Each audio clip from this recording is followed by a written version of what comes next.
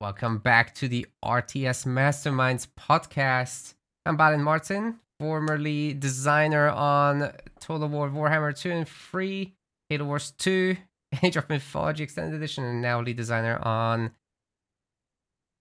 Project Minerva.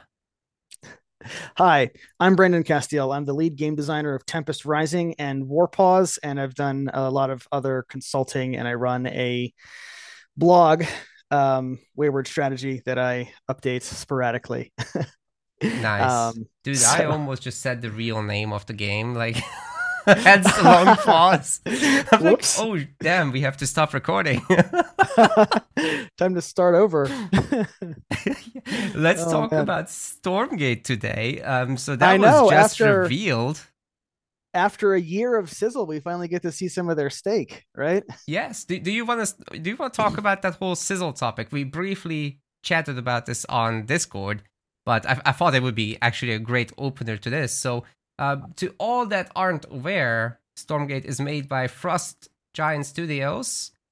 They are the people that used to be behind StarCraft 2 and Warcraft 3, at least the core crew that was forming the company is actually those people.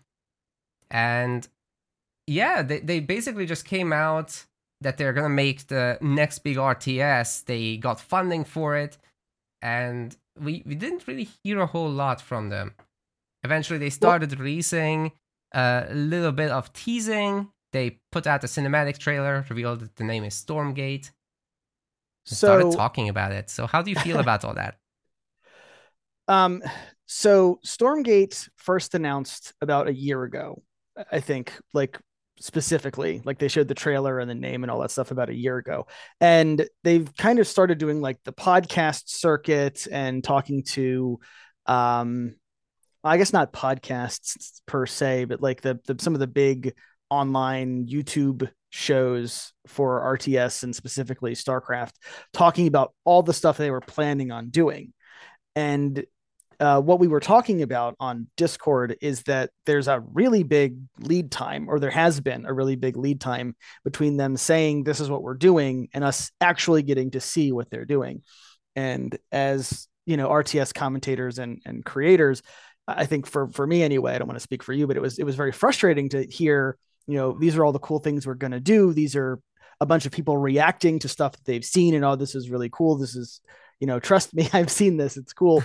Saying, I want to see it and decide if I think it's cool or not.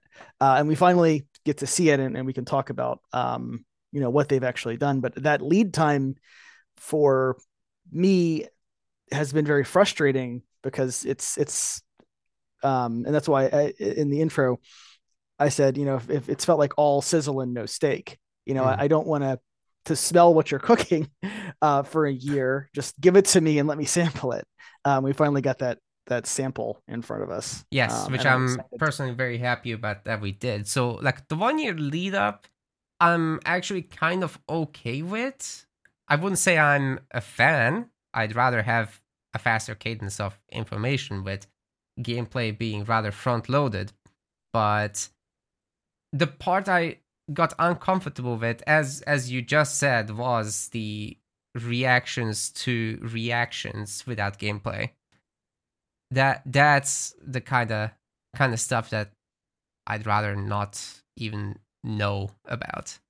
So from my perspective, first off, I fully agree. I don't like having a bunch of people say, "I played it, it's really good." Get excited about it. I don't like that. I don't like that style of marketing. Mm, But I think the way I have been approaching it is I'm pretty sure they kind of had to do this. They had to get investor funding. yes. Um, it behooved them to get people talking about the game, and clearly that's worked. They have a pretty big subreddit. I don't know about their Discord or anything, but they They seem to don't have have a Discord. garnered a pretty big. There's like a fan Discord, a bunch. So that isn't yet built up apparently. Okay, But with the beta soon coming out, I assume that's going to change.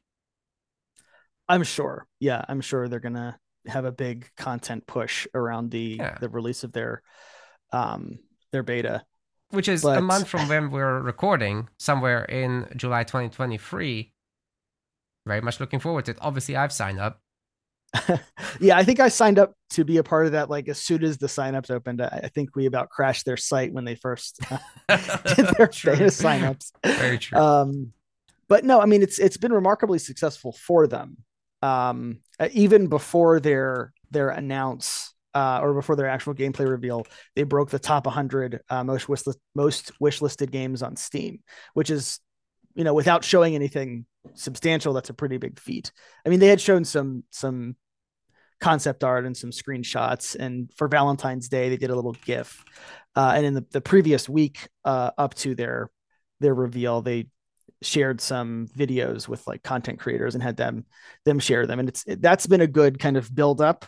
I don't mind that. I don't mind saying, oh, here's a unit, here's a little clip, here's some stuff to kind of whet your appetite. But that year of saying, I saw it and you can't, and it's really cool, trust me, that was kind of frustrating. But again, I think they kind of had to do that. And while parts of it didn't sit well with me, I think overall, it seems to have worked for them. So I have to say though, they actually don't have all that many views on like the YouTube trailers. Do you have any concern that this is not going to be as far-reaching of a game as perhaps Frost Giant would hope, or do you think like the actual release trailers will be the ones that really get things going with the free-to-play monetization model also constantly trickling in the players? How will this work out? yeah, so I think this is not the ending of anything for them. This is the beginning of a lot of real work for them, Mm-hmm. right? Um, so they had like a big Washington Post article. They've had a cover of PC Gamer, and that was all before they revealed anything. Um, so I think from here, it's going to be easier for them to get big interviews and get big coverage from kind of more mainstream outlets.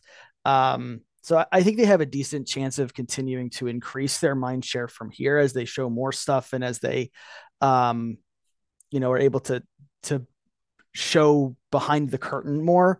So I think from here they have more opportunity than they've ever had, and they did pretty well, honestly, with what they've with what little shit they showed before, earlier this week or last week or whenever it Yeah, was. I the have no reveal concept of time was anymore. the reveal itself was, I think, overall showing some pretty decent gameplay. So we're sort of looking at something between StarCraft 2 and Warcraft 3, very much on the side of Warcraft 3's pacing, but the armies being in between the two in terms of size. And obviously, you've got the sci-fi universe for the setting with an economy like Warcraft 3's. It's a pretty interesting mix of things actually around that front. Do you think it's similar to Blizzard games in a good way, or is it too similar? Hmm. That is a big and tough question. And I think the caveat we have to put in front of ourselves right now is that it's kind of early to definitively say that. Right now, I think it might seem a little too similar, but we haven't seen a lot of the stuff that they're working on Yeah. yet. So how I've been kind of personally viewing it is it's like 40% Warcraft, 40% Starcraft, actually kind of 10% Age of Empire, not Age of Empires, good Lord, wayward. Um, kind of like 10% like Red Alert 2. And I want to talk about that briefly. And then kind of 10% their own thing. Mm-hmm. And my guess is, my hope anyway, and expectation is that the more we see, that percentage of their own thing is going to increase. But right now, yeah, it's very, very obvious that they're kind of trying to make something that feels both like Warcraft 3 and like StarCraft 2. But yeah, I saw some surprising stuff that reminded me of Red Alert 2 that I found kind of charming. Honestly, I think one of my favorite reveals was a unit called the Scout, and it's supposed to be an acronym. I don't remember what it's supposed to stand for, but it's basically like a Blizzardified version of the dogs from Red Alert 2. And I say Yes. Blizzardified because in Red Alert 2, they instantly killed when they attacked infantry, they instantly killed them. And that doesn't happen in this game. But I actually thought that was really clever and charming. And as someone who kind of likes that style of game, I was really happy to see that. Also, it's I've written about scouting, and one thing I really like that Age of Empires does is they give you those dedicated scout units. I think that's a lot more intuitive than kind of the worker system that Blizzard traditionally has implemented. Um, the other Red Alert thing, and they didn't really call this out, and that makes sense because resources aren't like big sexy things to talk about. But the other thing that interested me was their secondary resource. It's called Therium, and it kind of looks a little bit like Tiberium from the It kind Command of and Conquer does, games, doesn't it? but it works more like ore from Red Alert 2, which is why I reference Red Alert 2 specifically. Um, so it starts out in a little field on the map and it expands over time. We don't see that it has any gameplay effect or has any we have no indication that it does something like Tiberium where it damages infantry that cross it. Um, but over time the field spreads and then enriches, so you have the idea of sitting it there and leaving it and being able to have it gain value over time, which is something that is you don't see in any other Blizzard game. No, you really um, don't. It's something that's also common in the Age series, where you have all these herdable animals that you collect and they fatten over time. So you can save them for later, use the other sources of food first, and then transition yourself over before you make your farms then. So yeah. that is totally viable there. And here, I suppose it has to do a little bit with encouraging expansion bases so that you get those first. You don't fully saturate all your resources, but rather spread out a little bit so that you keep the diminishing returns of worker income at bay. And rather you spread out, you claim the map and you spread out the conflict, which makes for better viewing experience for sure. I'm not sure if everybody's into that for playing. A lot of people like the turtle, but competitively speaking, it's good for the game. Yes. Well, so it's something that's kind of near and dear to my heart because in Tempest Rising, our resource also kind of works like that. And I've talked about this about 2 months ago. We released a kind of a PvP like demonstration video where I talked a little bit about how Tempest works. And it's a plant that also grows and enriches over time. And it's the primary resource, and the fields are quite large as they are in kind of classic Command and Conquer games, as opposed to the smaller fields that you saw in like Command and Conquer 3, where they were these fixed size circles. And I'm not going to make the whole thing about my game, I promise. But We gotta do an um, episode though. I'd love to at some point. Yeah. Get some advertising for my own thing. Hell yeah. But yeah, so their stated reasoning for Therium is very similar to one of the things I was trying to do with Tempest, where you're kind of trying to manage how fast you harvest it. With Tempest, one of the things we're trying to do is encourage what I call maintenance harvesting. So you put enough harvesters on the field to be able to continually gain resources without depleting the whole field. With Tempest, it grows such that being close to an existing pod helps the other pods grow faster. So if you denude the whole field, if you harvest the whole field down to the core, it takes a very, very long time to grow back. But if you do this maintenance harvesting, you can kind of keep this indefinite source of income in your base. So I'm trying to encourage players to like spread around the map and maintenance harvest several fields as opposed to permanently harvesting one. And it gets deeper than that for me, and I think for them too, because they've implied that there are other ways to gain Therium. They said something about underground seams of it, or like sealed, like you have to like destroy it and it pops open or something. So they have a couple of different things they're doing with, they seem to be trying to do with Therium that I think are potentially interesting. Yeah, man. I mean, they have these creeping systems, right? And I'm sure it will come into play in that form as well, that certain caches of resources will be guarded by creeps that you'll then have to go out and defeat. So they want more than just traditional map control of, oh, I'm sitting my army down at your future base. You can't come over here until you beat my army. And So I keeping vision and all that stuff. So it goes into creeping now in Stormgate, just like in Warcraft, but not for a hero XP reward. Although we'll get to that when we talk about team games. But for 1v1, it's about resources and buffs.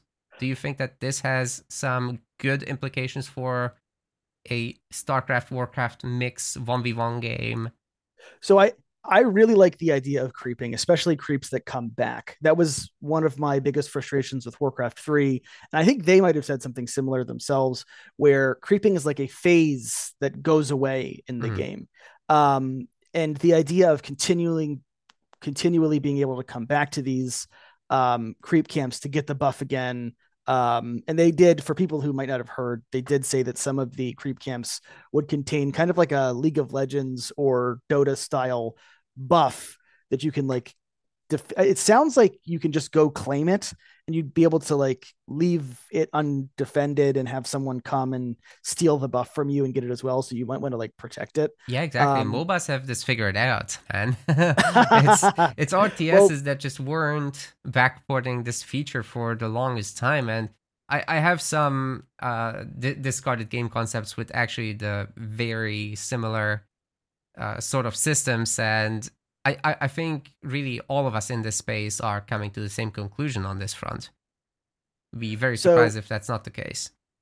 it's going to be interesting because one of the easiest ways to turn off your kind of average RTS fan, at least the one that feels like they need to comment on Reddit and Discord, is to make something feel like a MOBA.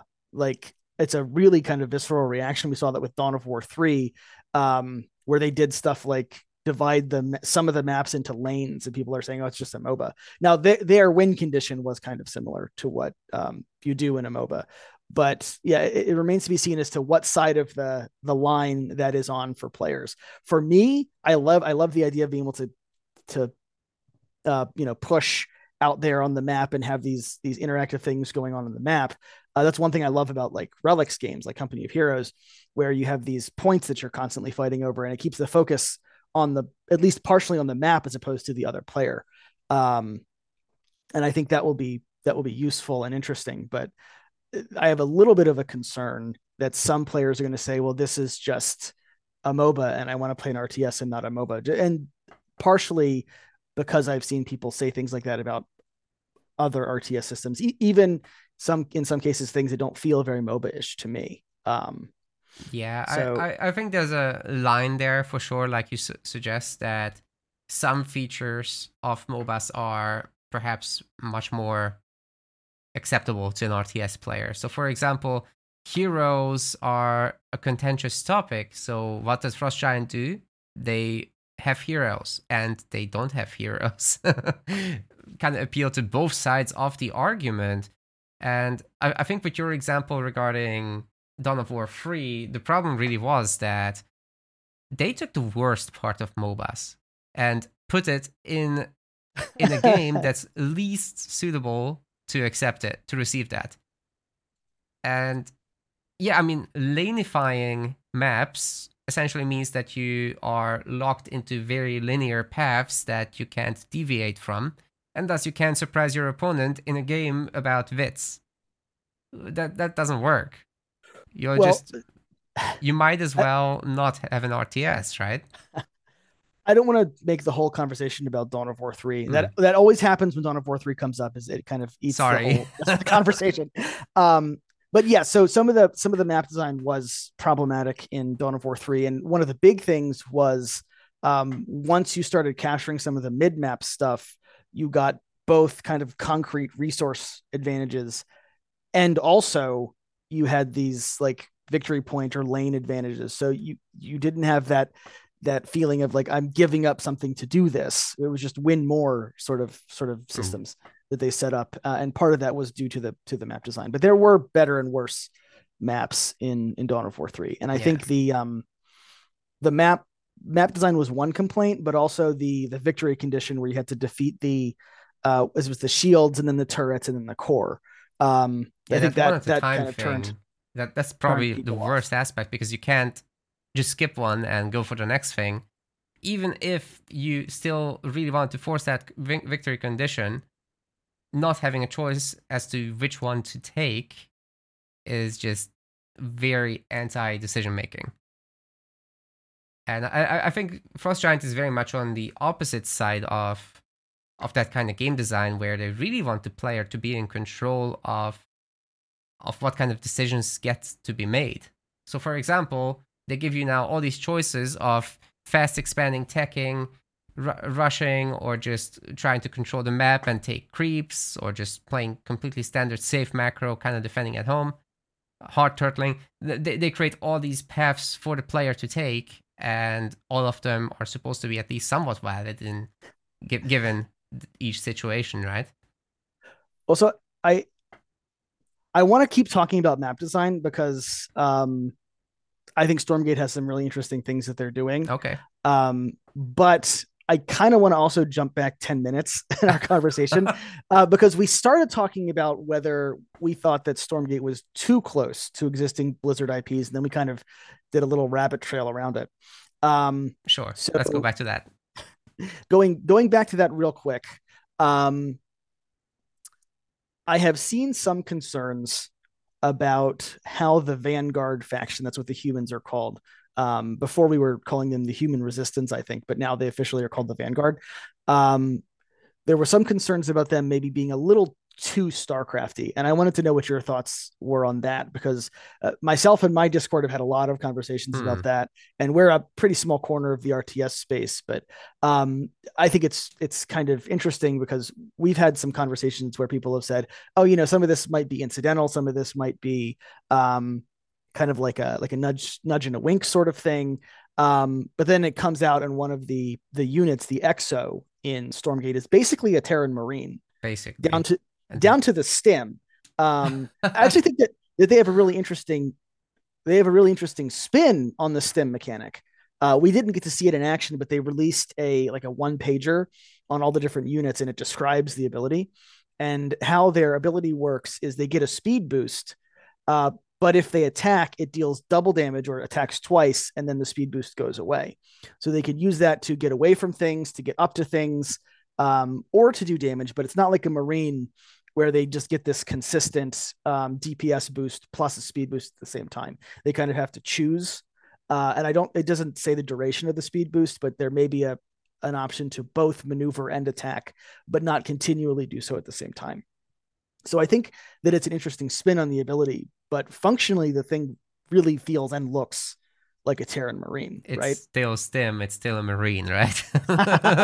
in a way, with a twist. And I guess the dogs are kind of like Zerglings when they showed that little engagement where the doggos wrapped around the exos. That totally looked to me like I'm playing ZVT.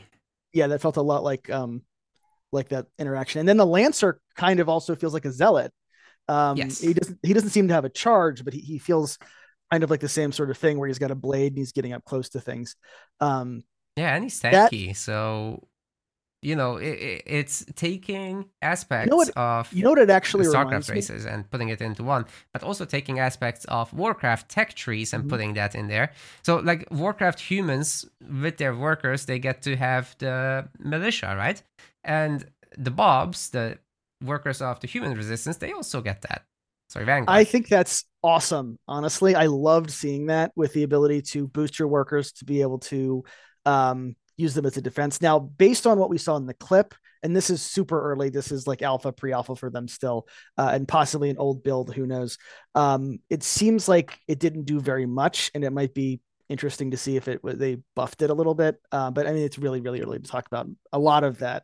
But I loved the idea. I love seeing that and being able to use the workers as a part of your defense, like Monk did in the gameplay footage. I loved seeing that. That was one of my favorite things. They seem to get they showed off tanky in the process. That's where, it I think most of the buff seems to go. It definitely did seem to make them survive a lot longer. But I think without those two Vulcans coming out in that clip, it wouldn't have done very much. It just made their defeat slightly longer. Yeah, now the Vulcans are not StarCrafty. I'll say that. That's probably their 10% Frost Giant take on RTS. And same deal with the natural walling, right? Where you have the trees that can be pathed through by the infantry, but these big mechs, they're too thick. They can't they can't do that. They'll need their upgrade to smash through, which is That really cool. that's another thing I really liked seeing as well, where they had this really nuanced terrain system where it kind of reminded me of I don't know if you played Emperor Battle for Dune, but I think Dune 2000 might have also had this as well. They had something called infantry rocks, where infantry could be crushed in those games, but you could walk them onto certain terrain types that vehicles couldn't go into, and then they were safe from being crushed. It felt like that sort of thing. Um, so I'm sorry, my daughter in the background. Oh, good. She's yelling for me. I don't know. Soon She's TM. yeah, eventually. um, but anyway, the infantry, the trees kind of reminded me of that, where infantry can pass through them, but vehicles can't. But they also give you lots of methods to, like, the Vulcan is the first vehicle that came out in that match, and it was able to crush those trees with its dash ability. Now, I don't think it came out of the factory with the dash ability. They implied that there's unit upgrades, Yes, kind of like it's an Warcraft upgrade. 3. So it seemed like that's an upgrade. But if your first vehicle is able to get an ability to let it break down those trees, that means that it's kind of like what the Protoss force field ended up being, right? Well, eventually the Protoss force field in StarCraft 2 started out being this really game warping thing where they kind of had to balance the whole Protoss faction around it. But eventually they got systems where things could crush those force fields and there was more counterplay. This feels like that to me, where you can kind of use infantry to dodge in and out of the rocks with in the very early game, but then kind of the early to mid game, you get these fairly early things that are able to maneuver around those trees and interact with them. So I think that shows that there's a really big possibility space around that kind of one terrain system they showed off, even with the existing units. And they only showed us like 4 or 5 units or something. That gives a lot of possibility space around even the limited roster they showed us so far. Yeah, and tier 3, they didn't show tier 3, so there's that to consider. We'll see what happens with that. Well, stay so tuned in the space.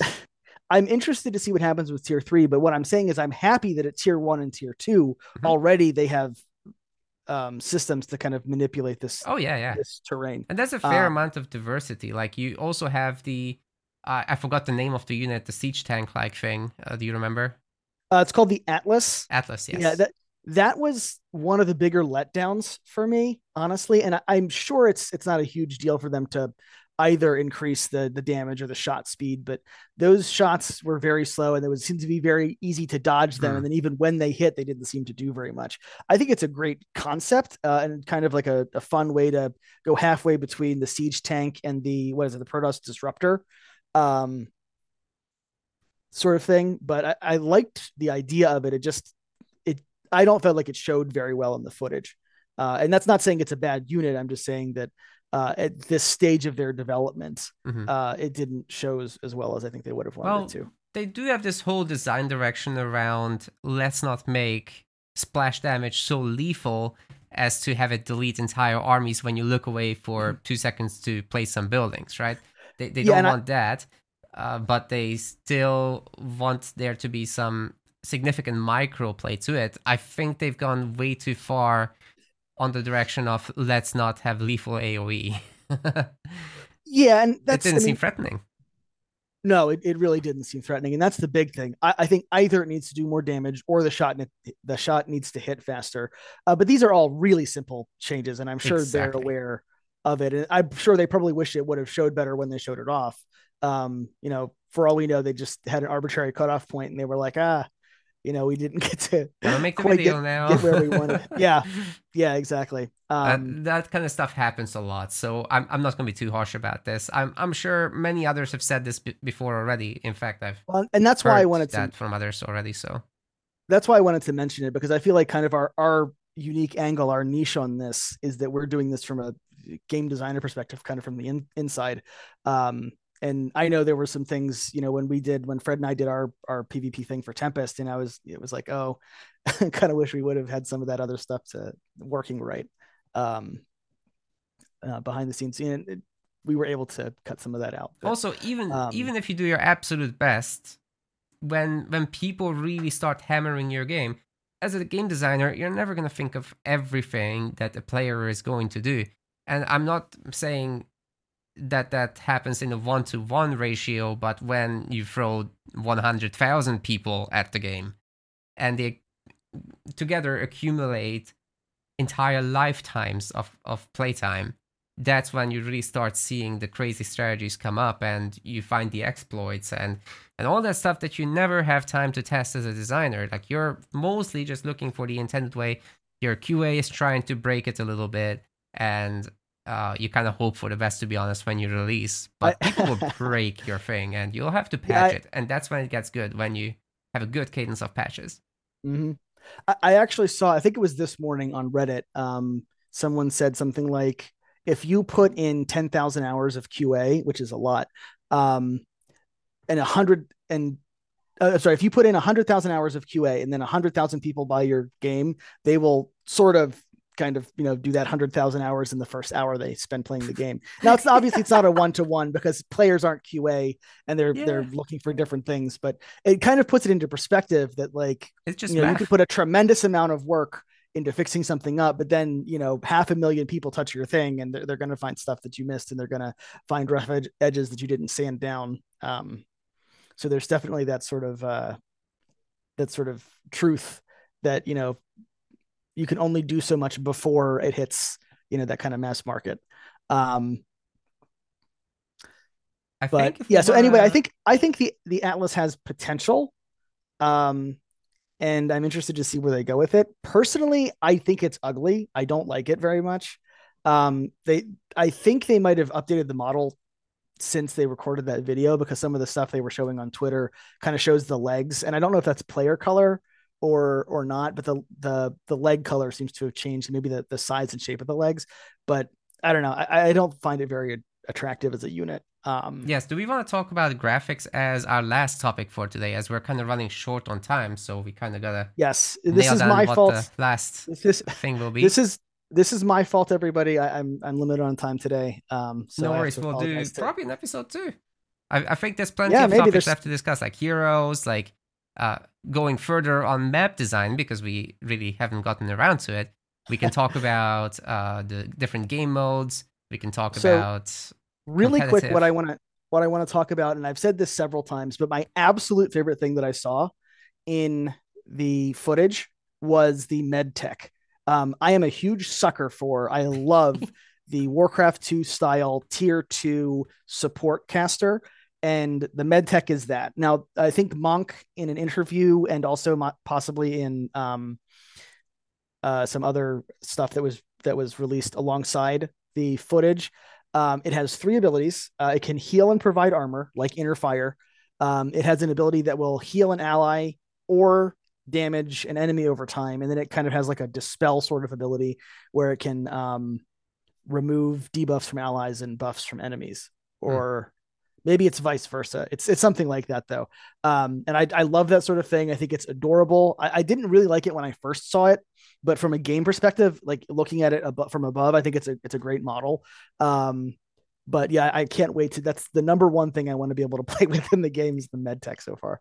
I love that sort of unit, and I think it's a really neat idea. So I just wanted to say that real quick. No, that's good. Let's keep talking about units, actually. I think that's the cleanest outro to this, really. So I also like that, actually, that you have this infantry-based healing option to keep your basic army going, and so that you don't get rolled over by tech immediately as soon as the Vulcan numbers go up. We've certainly seen, at least from the setup that they've done in the videos, that infantry is very numerous, but we'll have to see in the actual game how much that stands up. Now, there's 2 more units that were showcased. One of them is the dropship. I actually forgot the exact name, but it's basically a medevac, right? It can so pick it's up, not it can heal. It's not a medevac. It can't heal. It's I'm pretty sure I've seen it heal. No, they made it clear that all it is a dropship. It is just a dropship. Okay. So I think the healing, what might have been the med techs nearby. But yeah, I'm actually looking right now at a comment on Discord, and I trust the person pretty well. Sounds good. Sounds good. Sorry, my mistake. No, it's fine. I think a lot of people assume that, but the ability that it has, though, is actually really interesting. It has an ability that will make it automatically retreat to the factory that produced it, or I guess the nearest air factory.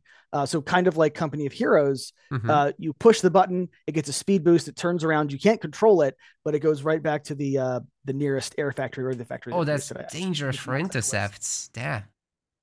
Um, yeah, so it's really interesting. Like you'd be able to predict retreat paths and be able to put things on the way, and it's going to have a speed boost, um, but yeah, it feels a lot more like the warp prism or even the traditional dropship, Yeah, where it's it's got such a long pickup range.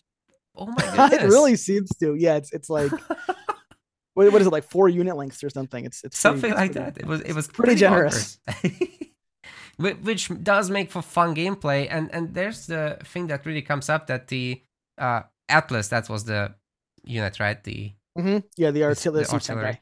artillery. Yeah, so even that can be picked up even when deployed. So a little bit of a flashback for you early Legacy of the Void players. you got the siege tank pickups when they were deployed. It shouldn't be as powerful, of course, considering that the Atlas itself is as damage heavy. But it sure makes for some good micro, and they've showcased like pickup micro versus pickup micro. The dropship hmm itself seems fairly survivable. So I'm looking forward to seeing what kind of micro there will be with that. And then there I lastly was an air unit as well that seemed to have a support role, and it wasn't on the fact sheet. What's I going know, and on? I want to know about it too because, like I said, I'm a big sucker for spellcasters, and it's clearly some sort of spellcaster. To me, it looks kind of like a mix between the science vessel and the vulture, not the vulture, the raven. Um, so I don't know. I want to know what it does. It seems to have some sort of weak attack, which makes me think High Templar Hmm. sort of thing, where they were adding attacks to some of those casters to keep them at range a little better. But yeah, we as far as I know, I've been watching some videos. I hadn't seen it do anything yet. It's implied that it might be a detector because of that eyeball thing on top. Oh yeah, Um, good point. but yeah, I don't know. Somebody posted the name of it, and I can't find it. It's Sky something, I think, or Wind Stride or something like that. I don't know. It's something like that. Um, I'm sure we'll have people in the comments telling us what the name is and probably what it does for all I know. But like you said, it's not on the fact sheet that they provided. So that's still a bit of a mystery, but I know it's a spellcaster and I want to know what it does.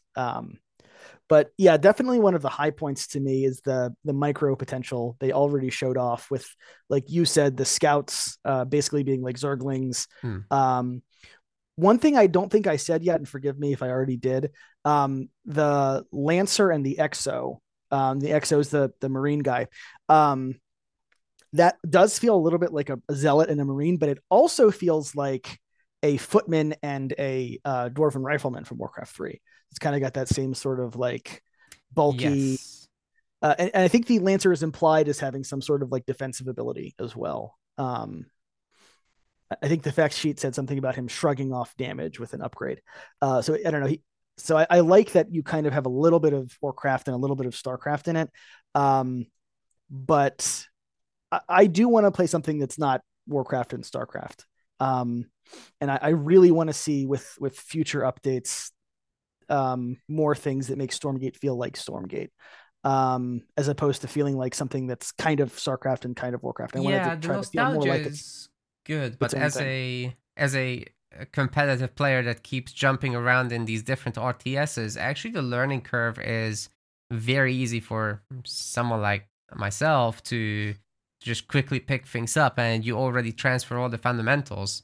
Sure, the deep strategies are another story, and if you go to an old game, it's hard. But when you go to a new game, and you kind of already know all the fundamentals. I don't know. I kind of wish the new RTSs challenge you mechanically in a different format, and that would be great if Frost Giant could come up with with a unique piece of theirs that's only Stormgates, and it's not just the raw Blizzard DNA. But maybe that's not their objective. Like they very much said that they are going to respect that Blizzard DNA and make a spiritual successor.